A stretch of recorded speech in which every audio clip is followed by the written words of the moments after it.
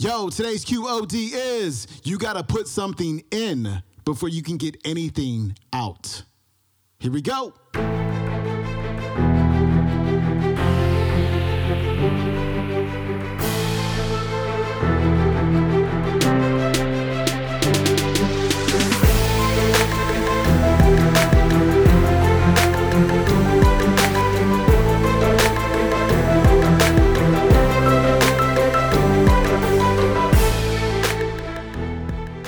Welcome back to the Quote of the Day Show. I'm your host, Sean Croxton of SeanCroxton.com. Thanks so much for tuning into our Finance Friday episode where we talk about all things money mindset. We've got Ziglar back on the show. And this one isn't directly about money mindset, but it's something I teach my Money Mind Academy students every semester. We talk about the water pump. And I'm not going to give away the whole analogy because Zig is about to give it to you in a second. But if you're not getting anything out of life, you got to think about what you are putting in. Because if you're not putting in, you're not going to get anything out. And that's just the way it works. Here's Zig. I got a couple of good friends who many years ago were riding around in the South Alabama foothills.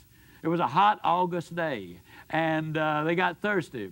Bernard Haygood was driving. Jimmy Glenn was the passenger. They pulled behind this old abandoned farmhouse, and Bernard hopped out. He ran over, and there was an old pump on the well, and he grabbed the handle, and he started the pump. How many of you have ever used one of these old-fashioned water pumps? Can I see your hand, please? Okay, well, he had just a pumping away, you know it. After about 3 or 4 minutes, he said, Jimmy, better get that old bucket over there and dip some water out of the creek. We're going to have to prime the pump. How many of you know what I'm talking about when I say you got to prime the pump? Well, for you underprivileged non-pumpers, that just means you got to put something in here before you get something out there.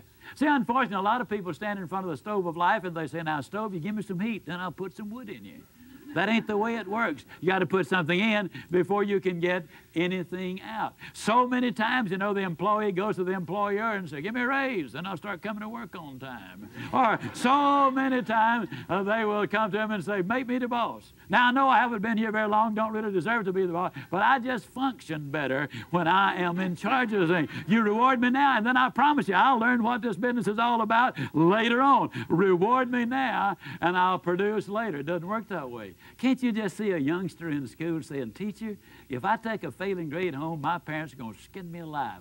Pass me on this quarter, and next time I'll study more than anybody else. Reward me now, I'll produce later. It doesn't work that way. Can't you just see an old farmer standing out in the fields in October and saying, Lord, I know I didn't plant a thing this year, but if you give me a big crop this year, I'll plant more than anybody next year. It ain't that way, folks. You got to put something in before you can expect to get anything out. Well, he's just a pumping away. You know, that's hot. It's August. I mean, the question is just how much pumping are you going to do for a drink of water? And finally, old Bernard said, you know, Jimmy, I don't believe it's any water down there. Jimmy said, yeah, it is, Bernard.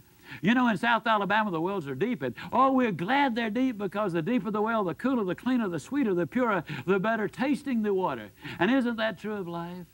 Isn't it true that if you could become an MD by 6 weeks of summer school, that the rewards would be almost minimal or nothing? And how many patients would you have?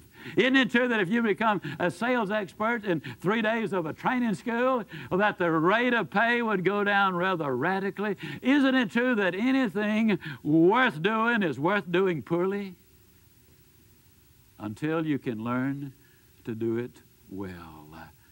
We'll never know how many kids have missed a college scholarship because they didn't study an average of 10 more minutes a day.